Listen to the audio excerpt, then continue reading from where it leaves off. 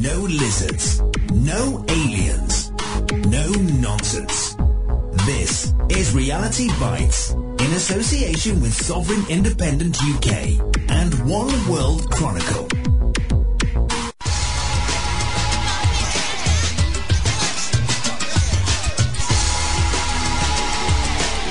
You're listening to Awake Radio. Straight talk for the awake and aware.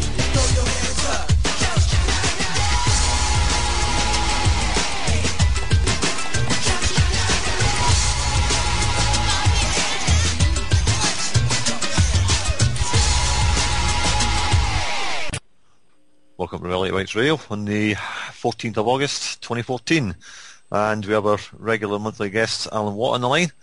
And I think we'll just fire straight into it, Alan, because we're going to go through your first three volumes of your writings. Mm-hmm. And going back to 1999, the first one, the second one I think was 1999, and the third volume was 2003. Yeah. I suppose that the logical question to ask is what inspires you to write these three volumes to start with? Well, I used to listen to different shows at night, radio shows mainly. And somehow or another, I ended up getting on one because I listened to people being sort of bewildered as to what was happening in the world. And they went into all areas of how long has this system existed, what is this system, all kinds of answers to it and so on. But they didn't know the histories. And so someone said, why don't you write that? Now, rather than just go on the radio and talk about it, why don't you just put it in some book form? And so I did. And give them basic stuff, basically. For me, it's basic anyway. And it gives them a leg up as to what this whole reality that we take for granted, what it really is, how it came to be, the processes and techniques behind it that condition us all in all ages to accept the system we're living in has been quite normal, and regardless of the conditions. And that's really what started me off on that line of thinking and so on. And then after I got them out, two other shows asked me on, and that's just steamrolled from there. I really just thought it was time as well that since I'd studied for basically my whole life, studied in the libraries, because I was always asking the questions that other children weren't asking at school. I thought I'll find out for myself, and when I realised that the material was there, the knowledge was there. It was like H.G. Wells called it the open conspiracy, you might say. And then when I got into the sciences behind it, the psychology, behaviorism, all the teams and think tanks that governments all hire to manage our lives for us, and the culture industry and how far back that went, it's not such a mystery after all. You don't have to go looking out for aliens to do it. You know, it's all here. And the human brain hasn't really changed for an awful long time. Even in ancient times to the present, it's been the same brains, same nature. Power, wealth, and this odd thing called money dictates a system that you will live in and be trained to believe is quite natural. Yeah. So, I mean, okay, let's start on Volume 1, the androgynous hermaphroditic agenda. Yeah. Well, that to me was interesting because in ancient times, it sort of tied in with the present because the present sciences are working towards this. They have books out on it now, and they're doing tests with embryos and stem cells to see if they can create a hermaphrodite as a human being. Technically, what they say, it'll be the end of all conflict. That's always been used as an excuse to further a particular, very clever agenda. That's why you've got the rise of the feminist movement. It didn't come from the women themselves. It came from the big money boys that ran the system at the time. They financed these organizations into being to try to end what they call marriage and conflict and things like that. But you go back into ancient times and you'll find that behind all the gods, you'll find the same story that God himself, whether it's Brahma or whoever, fertilized himself and gave birth, you see, to what became his daughter, wife, etc. It's the same kind of story you find that Plato talks about when he talked about the ancient gods or ancient humans that were the golden race that had a male appearance when they walked towards you, but a female appearance from behind. Is to the mystery religions of his day, he was talking about the hermaphrodite person, you see. It took different transformations through Hinduism into basically left brain, right brain, male, female, the perfect human being. There was a balance of emotion and logic, and that held sway right up through even the Western cultures, through Darwinism up to the present time, basically. So it's always been a hidden, you might say, manifestation of the agenda that comes out in cryptic terms and terminology. NASA also, a few years back, did a two-hour documentary special on space travel, and they touched on that too, that it might be very difficult for long-term space travel for humans because of the time it would take to get to planets and so on, and generations would get born and die, etc. But they also talked about the conflict on board that they could have. So what they came up with was an idea that eggs could be fertilized artificially by machinery and computers in the ship or the craft just before it gets to this destination. So they'd be frozen all that time, and then they would create a hermaphroditic being, which would therefore create no conflict between the male and female crew. So it's quite amazing to see science pick up on all of this. But it goes back again even to the eunuch idea. The eunuchs were pretty common across the Middle East, and they were used as trusted servants, high servants, and for pashas and so on, and caliphs. And you find the reason is because they said that they could concentrate on their work and their business and so on, and they wouldn't be swayed off by various passions or lusts, etc. So the hermaphrodite basically would be either a neutered creature altogether, but it wouldn't have the same sexual urge or attraction to copulate with other beings. Basically, that was part of it. Such a creature, they claim, would be a better worker, not distracted, and get more done, less conflict, etc. In other words, better behaved, easier to control on behalf of the masters who would not change themselves. Yep. Well, it's funny you should say that. We were sitting in a restaurant the other day there, and we looked across at a table of young lads who were out for, I don't know, some school reunion or something, and there wasn't a set of shoulders between them. You know, they all had long hair, and they were all as thin as rakes, but they must have been, 18-year-old, and not a bit of muscle on them, not, Well, here's the key to that.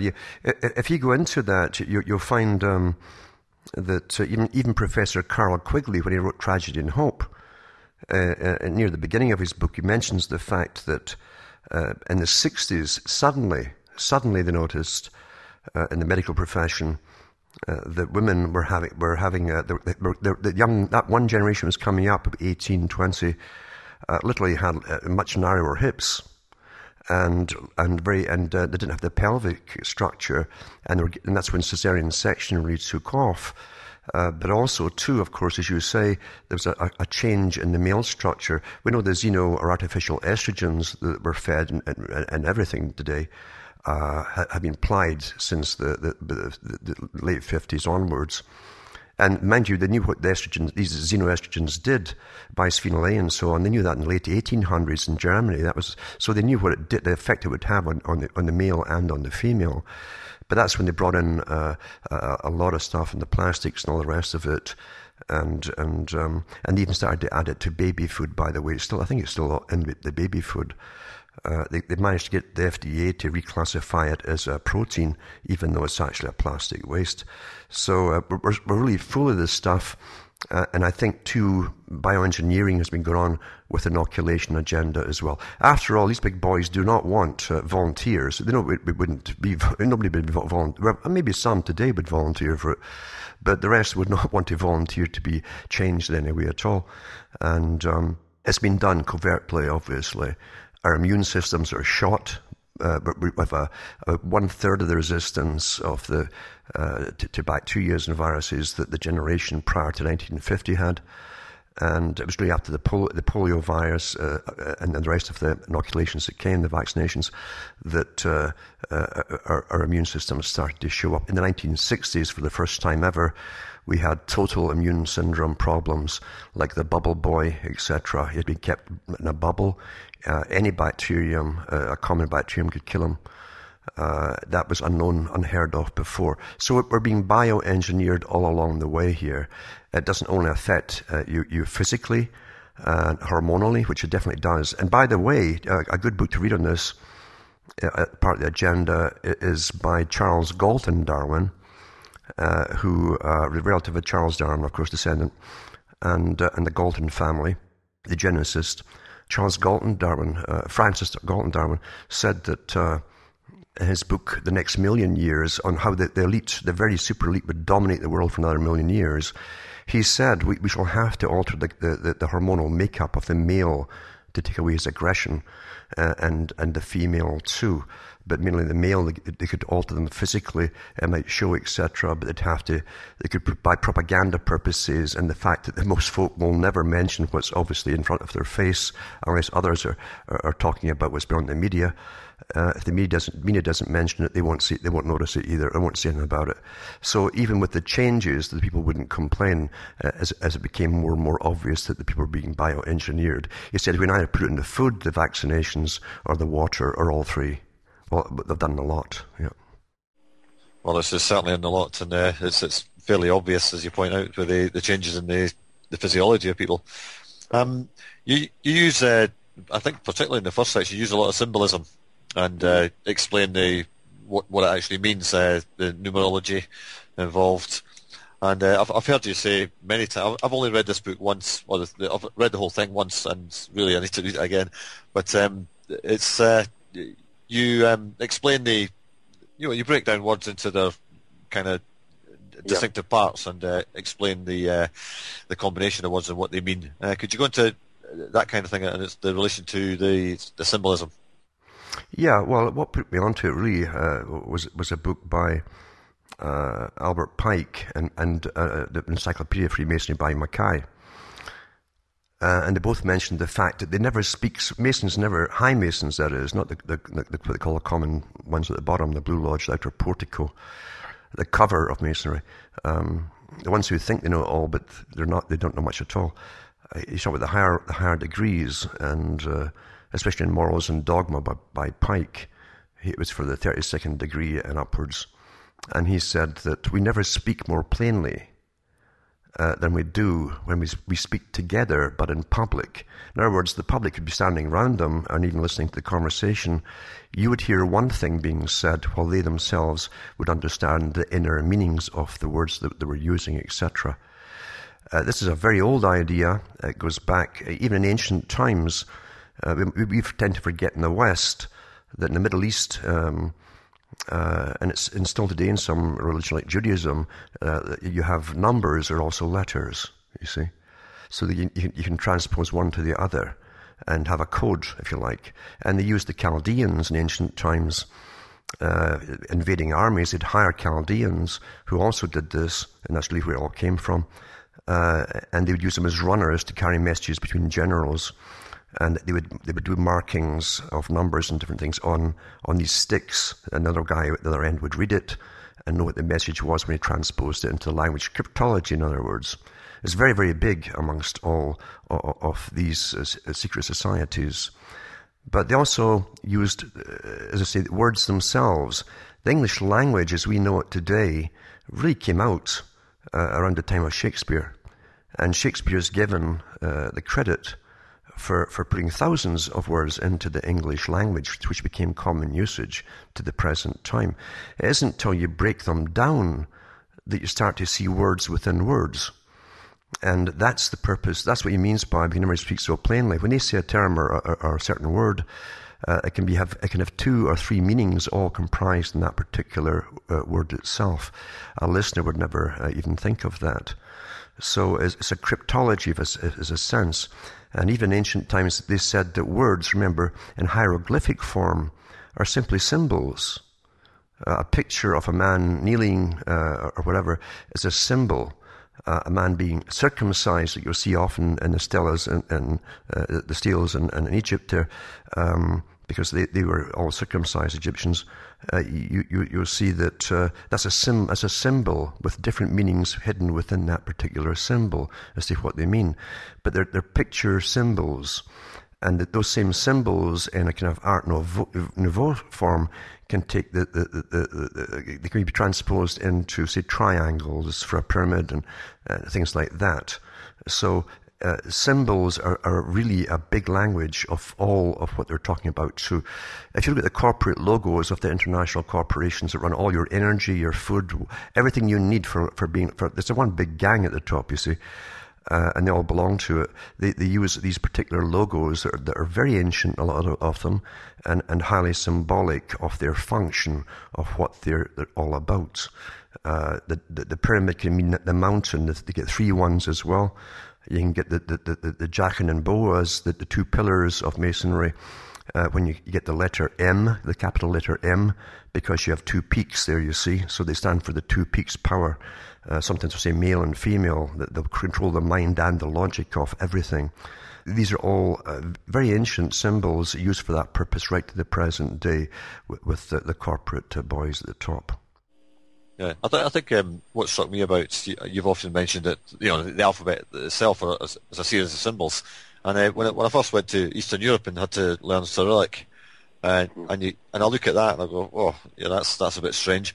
And then once you get into it, particularly the small letters, what we call the small letters, many of them are exactly the same as English letters, but they're a different letter. Yes. Mm-hmm. Which is it makes it hard for English people to learn that language. But once you know it, it's there. But those kind of, I suppose, you go further east, the symbolism gets a bit more abstract, I think. It can be, well, again, too, even in the modern cryptologists that are involved in all of this kind of thing admit that a lot of the very, very ancient symbology has been lost and changed through time, including even the customs within very high Freemasonry itself. As have been lost, the rituals, etc., through time, as they've changed them. They claim it's absolutely ancient, although really broke out in the UK as Freemasonry as we know it today, around the 1700s. Others claim 1500s, but it's all debatable, But it's always been here in some form or another, and it came in with the money boys. Because they were already. We forget that most of Europe was still bartering and living very simply until the Roman invasion, and with the invasion came the moneylenders. They always went along with the army, and they acted as quartermasters. They took inventory of the supplies to feed that army, etc.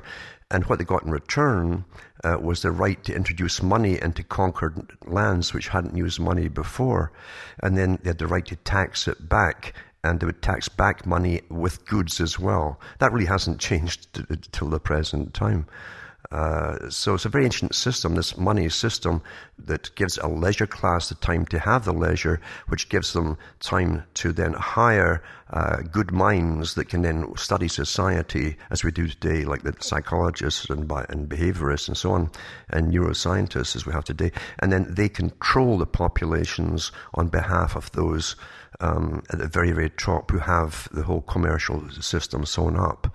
They own the trade routes. They own the caravans that used to go back across the Middle East today. It's all the trade routes. They own the ships, etc. They don't work them themselves. They simply finance it all and own it all. So that hasn't changed for thousands and thousands of years. But they came into countries which at one time lived very simply in communal settings where everyone was important in a little tribe. And they had their own systems of making sure everyone was supplied with their basic needs and so on. We take today this whole thing of the consumer society for granted because we've been trained in it. We have an education system which trains us that's quite natural. In fact, they train us to go out and get that carrot, that you never quite reach. It's not meant that you reach it because the carrot's getting smaller all the time because of inflation, because it got built in inflation in the economy. It's always been here. And of course, only one person can get a job at the top, and the rest of you don't even get a piece of that carrot. So we're chasing a fantasy that we take as reality, and we think eventually that's the only system that could possibly be here, simply because it exists as such. It's quite fascinating to see this. How it all works. The understanding of human nature is absolutely ancient, and power and these understandings are never lost through time. Even when armies come in and conquer civilizations, as they call them, they always make sure that they recruit all the bureaucrats and all ages on board who ran that system, including the religions too, you know. You kind of answered this question, but as you said, the symbolism and stuff changed through time. But I mean, have you noticed any kind of modern manifestations of ancient symbolism coming back into vogue, as it were? And would the likes of Bertrand Russell, who travelled east, understand the symbols they saw on the way within the different cultures? Oh yeah, there's no doubt about it. When the British Army were in India. And at the 1800s, a lot of the recruits wrote home, and of course they had the travelling lodge with them. The British Army always had a Masonic lodge, a travelling lodge with them. Generally the Orange Lodge, by the way, you know. And they were astonished to find that all over the cities and so on throughout India, that when they first went in, they already had Masonic lodges there. Okay, right. They didn't know that. The people didn't know that, yeah. Yeah. We'll go on to the second. We'll go to a piece of music, and then we'll go on to the second volume, A Glimpse into the Great Work. So if I'm not sure what tunes Steve's got lined up tonight, but whatever he wants to throw on will do.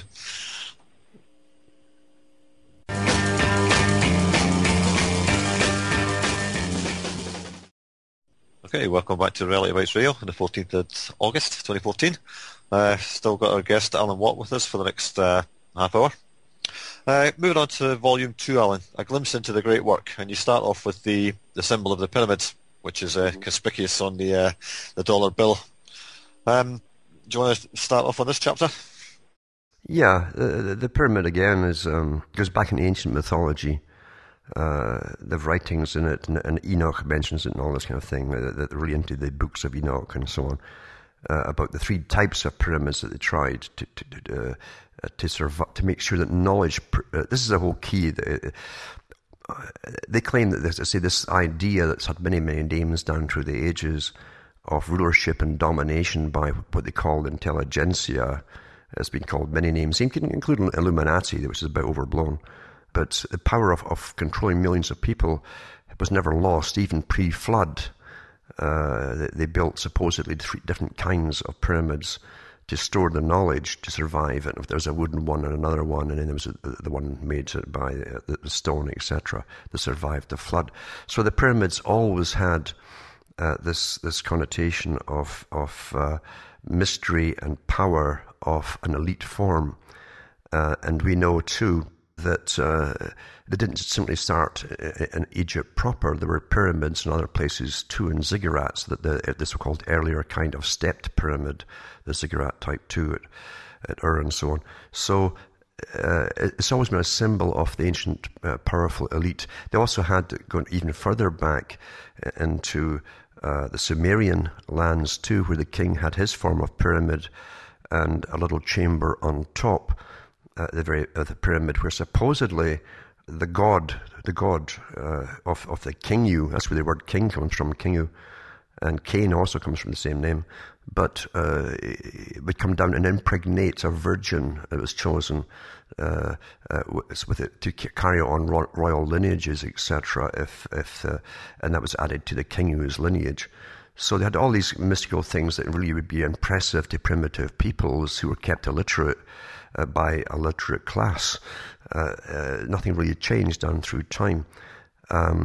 We know also that the ancients were fascinated by the sky. Mathematics was really born and came out of the stars and geometry, etc. And so what they try to do is recreate heaven on earth, which is awfully interesting because even in Christianity, you get there's relations between trying to emulate the powers of heaven from God and the archangels all the way down of rulership, and then an inverted pyramid down to the Pope, and then the strata of priests and the ranks of priests down to the bottom, basically reflecting the powers of heaven. It's an ancient idea right to the present time. So the pyramids, even the ones at Giza, were built to emulate Orion, which is the constellation, the hunter. And we call it Orion. It has other names too in other cultures. The belt of the pyramid is actually the three pyramids you'll see there.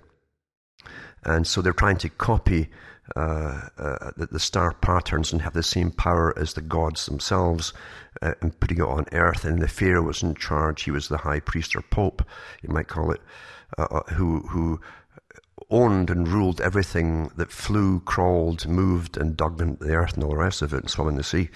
So everything, all power is granted to this supreme character, this being in a human form, because he had the spirit of the God within him, and he emulated the God's kingdom on earth, you see. So that was really the part of it. The pyramids, actually building them is no mystery at all. We know how it's done. If you want to get awfully rich, by the way, you can churn out the books and fascinate people by mysteries, and that's what a lot of folk do. But we know how they were built, and they were built basically from the ground up. And that way it was quite easy to put different chambers inside them as you're building different parts and floors to it, etc. Then you put the cap on the top, and that's it.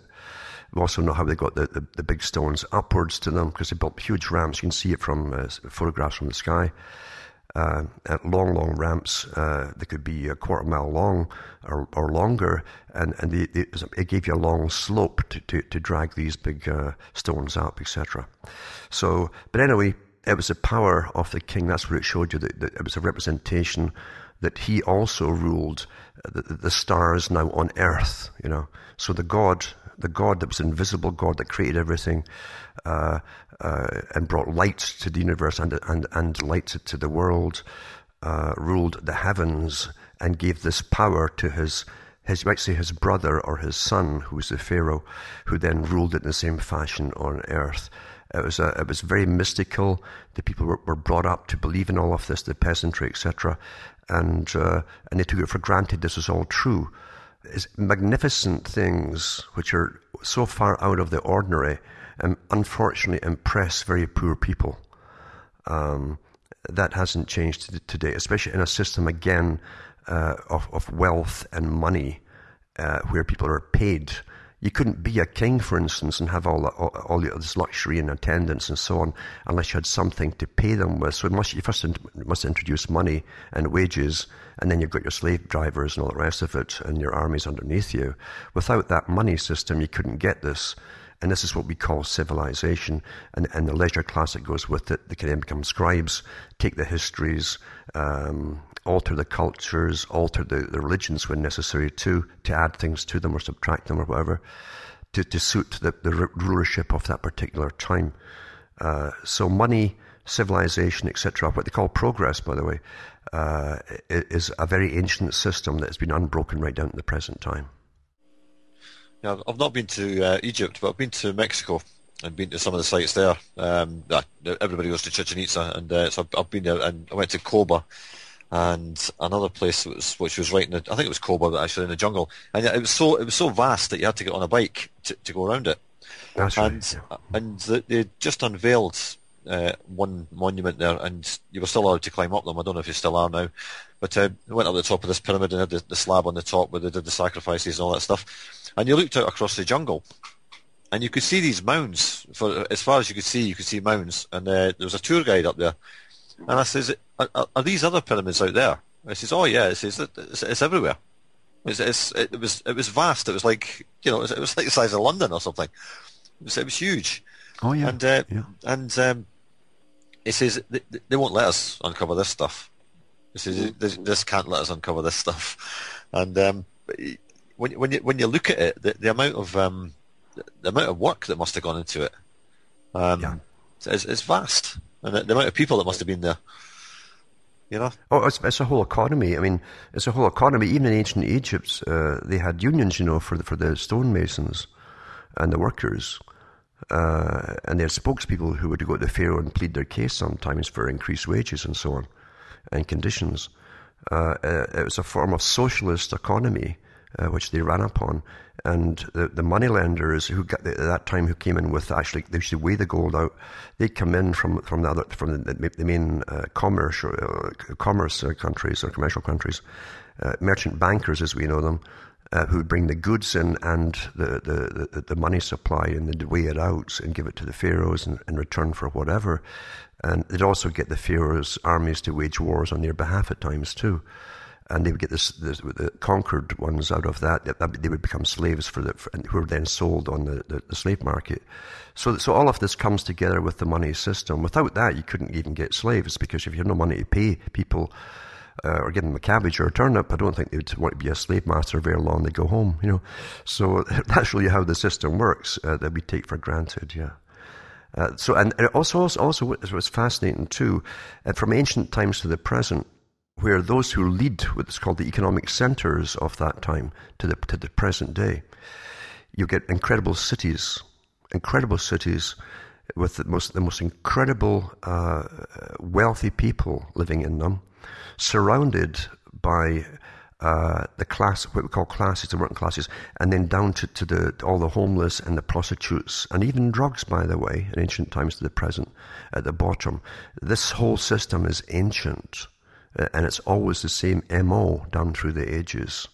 Yeah, I've watched Apocalypto, Mel Gibson's movie, a few times, and the scene where the captured warriors are brought into the city that seems pretty realistic to me. You've got all the as you say, the slaves are on the outskirts of the city, all digging up the limestone and covered in this white dust, and as they go further into the city where the main pyramid is, you have the real wealthy people and different cultures as well, not just that that indigenous culture, but cultures which seemingly from all different parts of the world are there. Well, this is a fascinating part, Neil, because I tell you, Britain really copied that same system, or those who came into Britain to go over copied that system or already had it, because the British Empire, we forget that the British went into other countries using the domestic peoples initially as troops, and then all the people of the country to finance those armies through taxations and so on. But then they created the empire, and in each country where they had an empire, they had native troops and regiments formed as well, which they would use either on that people's own people or into other countries once again. This idea of world empire is very ancient, and the Egyptians did the same thing too. Yeah. Would you know much about the Bosnian pyramids? Because it's somewhere I wanted to go, but when I'm over that part of the world, I'm not too far away from there when I'm over there, and it's not something that's advertised. You would think that a country that's relatively poor would be advertising this stuff and getting tourism going, but it's been kept very, very quiet. I mean, would you have any background knowledge on why that would be the case? We do know. There's more to be discovered there yet, but we do know that pyramids, you go all the way back, in a lot of countries. You'll find them off the islands off the west coast of Africa, for instance. They're still uncovering them yet. And in fact, Thor Heyerdahl's son, the De Kon-Tiki expedition, he was uncovering one near Bahrain, I think it was. And they tried to keep that out of the papers, but it got in because they're trying to put a highway through it. That's how they came across it. But you'll find it in parts of Europe, yeah, as well. Because even the ancient Egyptians, we know there was a trade route and a luxury area for an upper class that travelled all the way from Egypt and then eventually Greece when you had the Greco-Egyptian Empire. And they travelled all the way to the Black Sea. That was a favourite resort of even the Romans. And it's thought that it was brought in from the Egyptian elite long before that. Then the Greeks took it over, and then the Romans made their luxury resort there too. It was always a favourite resort to go to for the elite. Interesting enough too, the Black Sea area was the main resort used by the Soviet Union for all their residents who were guaranteed a holiday every year, the workers, and they would take them to the Black Sea area as well. Yeah. Well, it's funny because people in Bulgaria, that's where they all gravitate to. It doesn't matter what part of Bulgaria they're from; they all head there for the holidays, and it seems to be the only place, It's very, very old, and also, I mean, the Black Sea too, in mythology, or it's hard to tell sometimes what's history and mythology when it's so far back, because a lot of old history comes from myths, actually, word of mouth that became stories. But in the Black Sea, in ancient times, especially in the religions of India, of all places, and believe you me, they were traveling around too, an awful lot in ancient times. But in India, in fact, they were the main buyers and purchasers for the Sumerian people 5,000 odd years ago or longer. So you'll find that the Black Sea is a bit of a mystery to a lot of scientists, because they put a submarine down there, National Geographic, a few years back, to see, because there was myths that there used to be people living in that valley, where the sea is. And they found at very different levels, strata. There were definitely old buildings down there that had been sunk thousands of years ago. And if you go into the Hindu religions, they say, because they claim to have 7 periods of great catastrophes and so on, ages of flooding and fire and so on, and then water, that old fire and water thing. And anyway, they said that area was used as an experimental basin by the gods.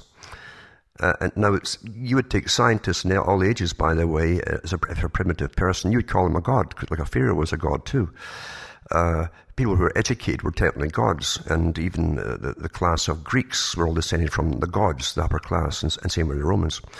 So you don't go off into mysticism when they mention gods. But they said that they experimented with different kinds of humans and animals in that valley. And eventually these creatures that were created from humans and animals started to eat each other. So they flooded the valley to destroy them all. That was the ancient myth that comes from the religions of India. So it's quite fascinating that they had a history of something being there, at least buildings or whatever, or people. And then National Geographic uncovered it with their submarine that time, about 10 years ago or more. Yeah, we're always talking about the island of Dr. Moreau. Yeah. But there's a similar kind of place like that in Bulgaria, where they've got these huge kind of red rocks that go up the way, and they form all curious shapes. And at every level of these rocks, you've got tiny pebbles. The whole area was a sea at one time. Mm-hmm. And it's nowhere near the sea. It's the other end of the country, and it's not too far from the Danube. And there is, I think it's the deepest freshwater lake in Eastern Europe is there, and the whole area was under hundreds of feet of water. That's right. And you can't see where it came from, and you can't see where it went. So, mm-hmm. We know there's been great upheavals in the earth. There's no doubt about it. It still goes on too. But we have upheavals, and even in South America and Chile and different places, you'll find that if you climb some of their hills or mountains even, you'll find levels of beaches and seashells in them, thousands of feet above the sea level, that one time were down at the sea level, but they got pushed up down through time with upheavals in the earth, so, and earthquakes, etc. Earthquakes just don't sink things; they also push things up, and that's happened across Europe in ancient times as well. Yeah. Okay, we've got 15 minutes left. We'll move on to part 3. Now, I mean, you've got 3 volumes here, and people really need to get a hold of it and go through it more than once, as I've only done. But the third part is Esoteric Unveiled and the Meaning of Revelations in High Masonic Tradition, and that was 2003. You completed that one. So you want to take us through that briefly? Yeah, well, I always wondered about in all ages of the Christian era. Really starting around the 6th or 7th century. Revelation wasn't included in the Bible initially, by the way. It was added on at a convention much, much later. Many other books were either included or excluded from the Bible, according to the political climate of that era, you know. So, but eventually they brought it in and then took it out again a few centuries later, and then put it back in again. But and it's not even to this day, a lot of the Apocrypha, as it's called, is only contained within, say, the Catholic version of the Bible. But revelation can be used really in all ages. Revelation is, there's many ways to look at something, and this is what I find fascinating, even in the Chaldean, then the Judaic religions and so on, which were all kind of from the same source and sources. You'll find that when they talk about something that happened in a mystical form, very mystical language, they're actually telling you about something that can be made to happen in the future, not by chance, but by direction.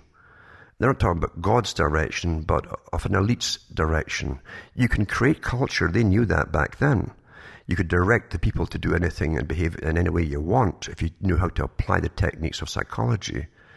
And today it's PR, marketing, propaganda, and the culture industry. So you can direct them to be a certain way or go off and fight down the road someone else and conquer them and so on, because it's your right to rule the world or whatever it happens to be. You can always use the people for your own ends, in other words. So when they talk about something's going to happen by chance, it's not chance at all. In all eras, revelation can be used because this commercial moneyed system, money owned privately by a few, at least the right to create it and count it, you might say, and lend it and collect it, is the ultimate power of this whole planet and this whole structure of all reality that we know today. So revelation is the consequences of that power all down through the ages, and yet to come until you have world government. The beast, etc., is a system, and it's a system that eventually leads to total world control by an elite, you see. That's what it really means, a system. It also means that humanity as we know it, even humanity between ourselves is natural human beings, not psychopathic, would be completely altered by various means to alter us. It's not just making the beast in his image sort of thing. It's making all of us the beast in that image by today, it's taken for granted, it's through transhumanism, altering humanity itself, artificial insemination, manipulating genes, etc., the creating of a new servant class. That's all part of revelation. And in other words, it's always an ongoing plan. When you look back at the history of Britain, for instance, you've had no peace in Britain for centuries and centuries and centuries. There's not one generation been born that had complete peace in its lifetime. And as we get into this so-called progression or progressive society, what they call progressive, we get less and less freedom and peace in every generation, even less and less. It's either an economic fear we're living under, loss of jobs, income, inflation, or it's war, or it's both. But these two techniques are used down through the ages, always. And you have an international elite today who are definitely international, who are running the whole world. All the international corporations truly have become the new feudal overlords, like Professor Carroll Quigley said. And he was a part of this organization that was it was working towards this world government run by an elite. They did not believe in equality. They did believe they would use, like a carrot again, the idea of equality and democracy for the people to fight for them and claim this world for them, the ones at the top. But they didn't believe that democracy would ever work at all. They believed in a super elite and a form of socialism, which would be a top-heavy government bureaucracy and government agencies running man from birth to death, basically. Today you have the scientific elite heavily involved in this and well employed by the same foundations and international corporations and governments, all working towards the same goal of perfecting man. Jumping back into Charles Galton Darwin's book, The Next Million Years, he said basically the same thing, that you wouldn't need your mind to make decisions for you, your own abilities to make decisions, because the government and the agencies would be making all the decisions for you. That's the perfect system for you. But he says, but for us, our class, he said that we shall remain unchanged. We shall remain the wild man. The wild man must be animalistic. He must take action. He's an action man. He's not bound by moral rules, etc., or laws of the state or the land. He creates it for the rest of you, but not for himself, because the wild man will be steering the ship, the planet Earth, basically, and must be able to make vital decisions for survival purposes. But the ordinary people will make no decisions for themselves. Look around you today with how they've adapted to the electronic systems that have been given, and how they're walking around like zombies, staring at these silly phones all day long and so on. They can't even make eye contact now with each other. It's working very, very well as people adapt into different stages of this particular plan. You are being changed. When you look at any particular story on the internet, you're being nudged to go and look at this other story. In other words, the formation of an idea is being guided by professionals who've already predetermined the conclusions that they want you to follow and come to. And that's all called nudging by the neuroscientists that work with those who design the programs for the computers. All of this is combined.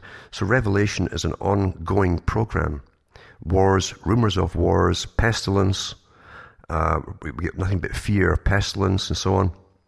The idea of squalor, poverty, yada yada, are eternal in this one particular system. They must go use all of these techniques to achieve their ends, their goals, and that's what we're going through today. As they see this, that's why they call this the 21st century is both the new American century, but it's also the century of change.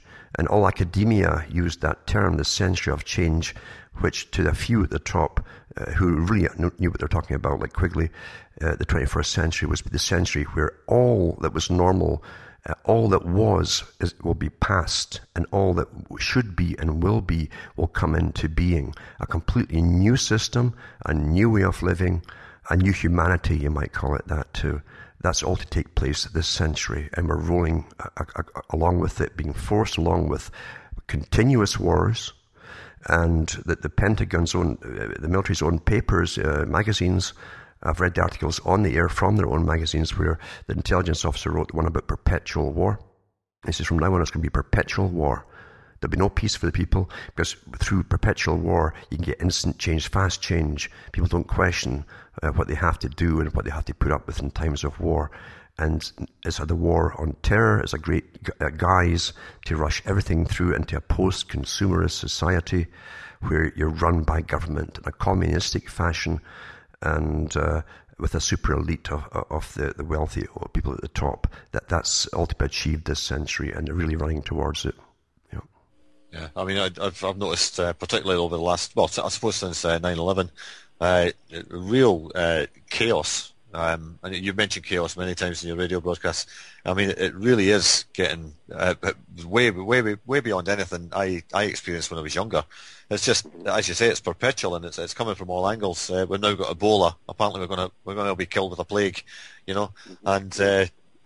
I think that myself, that's a move towards mandatory vaccinations and to stop you travelling. I think that's the way that's going. Well, that's one thing too. Plus the people are dying off, by the way, with massive respiratory problems because of the massive chem spraying that we've been having since 1998. I mean, our whole weather is designed for us now. They've got the drought areas under control. They make sure there's going to be constant drought. And the areas of the bread baskets are constantly under rain and cold weather. I haven't seen no summer here in Canada at all. About 5 days of it, I've had the wood stove on June at nights. A lot of nights in June, July, August, and last night I had it on again. I had it on all week. I was only a few degrees above freezing at night here. Yeah. Well, I mean, we've had a summer this year for some reason. They sprayed us one because the chemtrailing has been horrendous. Over the past few months. But there's a quote in the first section of your book, and I think it's absolutely right. I don't know if you wrote it or it's from someone else, but most people who claim to seek the truth really only want confirmation of those things which they already believe. Truth would require that they abandon their comfort zones and do something concrete to make real changes in their lives. And I think it's about time they got off their backsides and actually started doing something about it. Because if they don't, they can forget any future for their children and grandchildren. I mean, I've got a new grandson getting born next month, and I really do fear for the future for any children being born now, because we know where it's going. We know how bad this is likely to get, and I mean, what do you do? What do you say to grandchildren and children? And their parents. I'll tell you. A long time ago, through experimental schools run in Britain by Bertrand Russell, 1920s. He got permission to do things to children that other folk been hung for doing, even promoting pre-pubertal sex amongst them to see if it would work, so they'd have lots of partners and never get married. He got the right to do the 1920s by a charter from the Crown, permission. So through all their studies, he says, we used to think we'd have to take the children from the parents to indoctrinate the children in the proper way to obey the state, and not be contaminated by the values of the parents. It says, but now we've found with intensive scientific indoctrination, if we get the children early enough, even through kindergarten, etc., or preschool, into school, and through the scientific technique, it says the parents, it'd be much cheaper to let the parents raise the child, be solely responsible for the economic welfare of the child, and because this technique is so perfect that when the child goes home, it doesn't matter what the parents will say. All of their new culture will be given to them by an authorized, the state basically. Their authorized culture will be given by the state, their new values. And they will not be they won't listen to their parents. And that's been the mantra, by the way, since the 60s. Don't listen to anybody over 30, then 20, and so on. So that's why, by the way, they also have younger teachers all the time. They don't want older folk teaching the children. So you can't really fight this. In Sudbury, there are a few Mennonites around, And one day at the bus station, I noticed a woman in there dressed in a garb, and the son there too. And they were waiting for, I guess, the husband come back off the train. And this child, I don't think I'd ever seen a television before. And there was one just outside where kind of a covered waiting, we had a roof for a covered waiting place. And a television there. And this guy's, he couldn't take his eyes off the TV. He was utterly mesmerized by it. You can't fight the technologies which are being used today to make sure that the child's mind is grabbed by using scientific techniques, by the way, which the parents cannot put across to them. It overrides the parental input altogether. Yeah, well, my son actually stood up to the medical people when the swine flu thing was round and refused to have his daughter vaccinated for that. And I've spoken to him since, and he's having to try and persuade his wife. He's quite happy not to vaccinate, but it's always the woman you have to get on board, and I don't know where that's going to go, but hopefully they can work it out and not go down that road. But I was onto the health boards because they were trying to cite non-vaccination as a form of neglect. Mm-hmm. But I sent a few FOIs off to them, and you couldn't get a definitive answer out of anybody. But they did say nothing was mandatory; it was all consensual. Blah blah blah blah. That's so, right. At least I've got that in writing. And well, I tell you, I do know a lot of people who've had families, and then the later children, they did not get vaccinated. Every single one of them said that none of them, the ones who did not get vaccinated, none of them had what was called the normal childhood problems and illnesses of this, the runny nose, the earaches, etc. None of them had that problem. So even the so-called normal childhood illnesses are actually also induced by the vaccination. That's how devious this whole system is. Yeah, yep. Okay, Alan. Well, we've reached the hour again. It just flies in. Just to finish off, I believe you're in the process of writing a new book. I've got a few actually here. Yeah. There we go. Okay, when can we expect to see them? Oh, it'll be the next month or two, a couple of months, I'd say. Yeah, I've got a lot on the go right now. I've been just run off my feet with a little crisis after crisis after crisis, even economic and vehicles and all the rest of it. But it should be fairly soon. There's so much to say, and I don't want to simply speak to the crowd. I want to try and get people. I try to write with a process of breaking through the conditioning. That's how I do it. That you're born into and you're conditioned from birth. I try to break through that to get you thinking for yourselves for the first time and stop following people too. You got to start using your own brain. that includes a lot of people in the so-called truth movement as well. Absolutely. You're given your heroes to follow. Nothing's been missed here. Yeah, absolutely. Yeah. Okay, well, we'll speak to you again next month. I'll be possibly on the other side of the pond at that point. Yes. So, yeah, good to talk to you again. Okay, it's been a pleasure, yeah.